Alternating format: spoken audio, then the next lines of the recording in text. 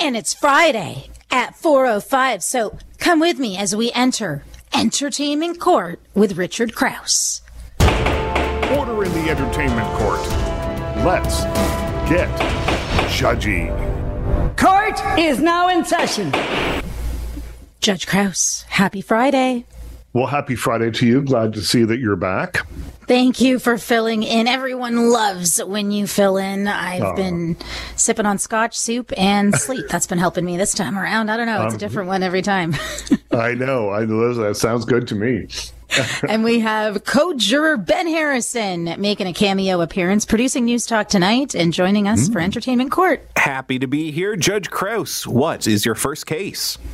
All right, so let's meet Aitana. She is an entirely AI, artificially intelligent, generated Spanish influencer model who earns between $3,000 to $10,000 a month on social media.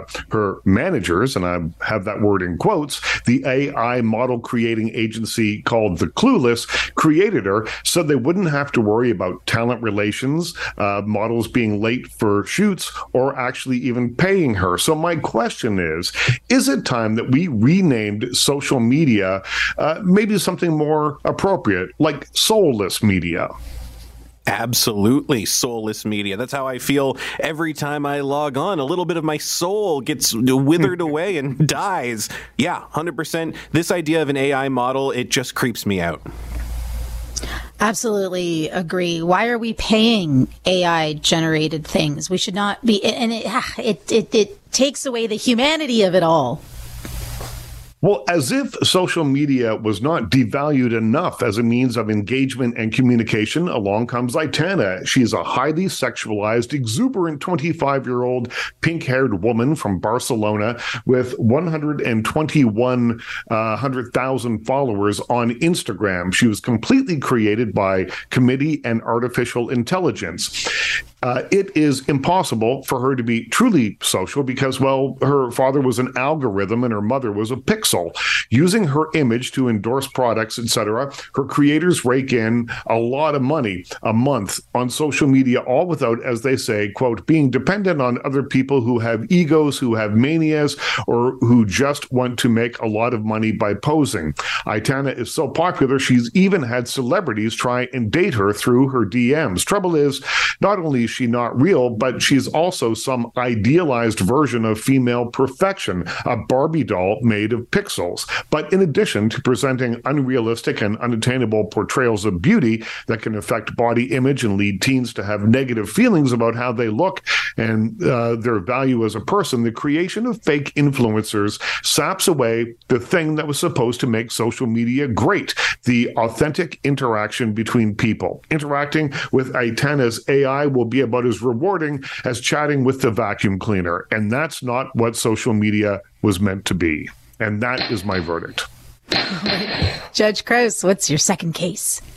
Last week on Fox News, commentator Raymond Arroyo complained about going to the movies over American Thanksgiving and seeing a poster for a film he claimed was responsible for the decline of America's morals. It's a Wonderful Knife, a parody of It's a Wonderful Life from director Tyler McIntyre. This is an emblem of our cultural decay when you can't even make uplifting or joyous movies around the holidays, he said. You have to extend killing, mutilation, maiming, and death. So my question to you is, are movies responsible for the widespread moral decay? Movies are a reflection of the general population, and I would say that Fox News is more to blame than any movie you can make. Yep, get over yourself, Fox News guy. My goodness. Not only is this argument bad, this argument is ahistorical. There have been violent Christmas movies since, gosh, the 70s. Black Christmas, a Canadian classic. What about Die Hard? Yeah. Here's my verdict. Sure, let's blame a movie that made under $600,000 in 923 theaters on its opening weekend for the erosion of our morals. You can cue the fake outrage around this time every year. Perhaps Mr. Arroyo doesn't understand that people go to see movies like It's a Wonderful Knife to get a dopamine hit, to feel scared in a place that they feel safe. And that's the theater. Nothing sinister or morally decadent about that. Also, it seems that Mr. Arroyo thinks that It's a Wonderful Life, the 1946 film whose title is parodied in It's a Wonderful Knife, is a wholesome family film perfect for the holidays. And in many ways, it is, but it's not consistently joyous. Remember how the drunken Mr. Gower almost poisoned a child? How about when Uncle Billy loses $8,000 of the business's money and George Bailey, played by the great Jimmy Stewart, rants about bankruptcy and scandal in prison? Or maybe when George gets punched in the face at Martini's bar? How about when George threatens to take his own life so his family will get insurance money?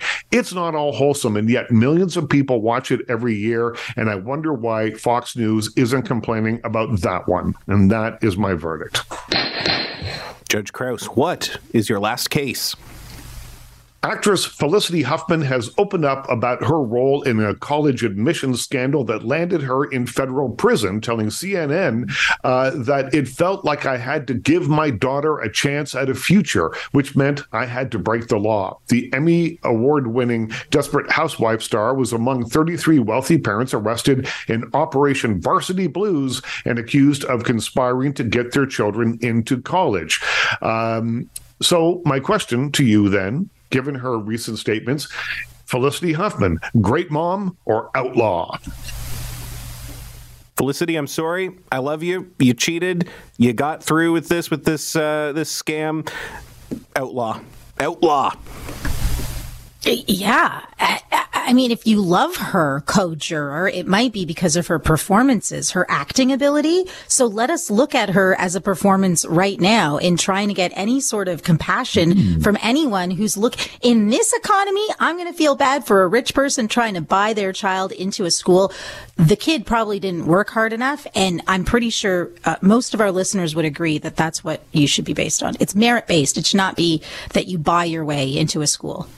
Yeah, just so everyone knows, she was accused of paying $15,000 to the scam's mastermind to raise her daughter's SAT scores. She pleaded guilty to conspiracy to commit mail fraud and honest service mail fraud. And she says, I know that hindsight's 20/20, but it felt like I would be a bad mother if I didn't do it, so I did it.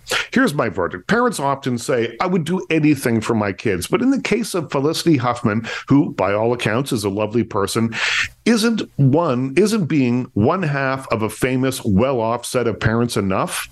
The children of celebrities already have enough advantages like access, money, connections, without paying to take those advantages away from other kids whose parents aren't rich or the stars of TV shows and movies. I applaud Hoffman's actions since serving her time. Her community service has been extensive and useful by all accounts, and she seems to be truly sorry for her actions. But her excuse that she had to give her daughter, quote, a chance at a future rings very hollow, and that is my verdict. 15,000 would go real far for a tutor. Maybe some time to study for your SATs, right? It sure would. You know what? I would volunteer to be that tutor. For that kind of pay? $15,000, I will teach that child English. Well, thank you for teaching us as you do, Judge Crouse. We're wishing you a lovely weekend. Yeah, same to you. I hope you're feeling better. Thank you. Judge Crouse, Richard Crouse, disrobing now for the weekend, and very grateful to Judge Crouse, Richard Crouse, filling in on the rush, and co-juror Ben Harrison. Thank you so much. You're producing News Talk tonight. Thank you. Looking forward to it. Looking forward to the preview of the show with Jim Richards at the end of the program. Appreciate you both so much. That was Entertainment Court. Now coming up, we're going to take a break for traffic, but then we're going to talk to the Green Party of Ontario's leader, Mike Schreiner. He will join us on a pretty big day of celebration. The Green Party of Ontario doubling its seats at Queen's Park, winning in a by-election at Kitchener Centre last night, and it's a significant win. We will hear from Mike Schreiner, the leader of the Ontario Greens, coming up on The Rush.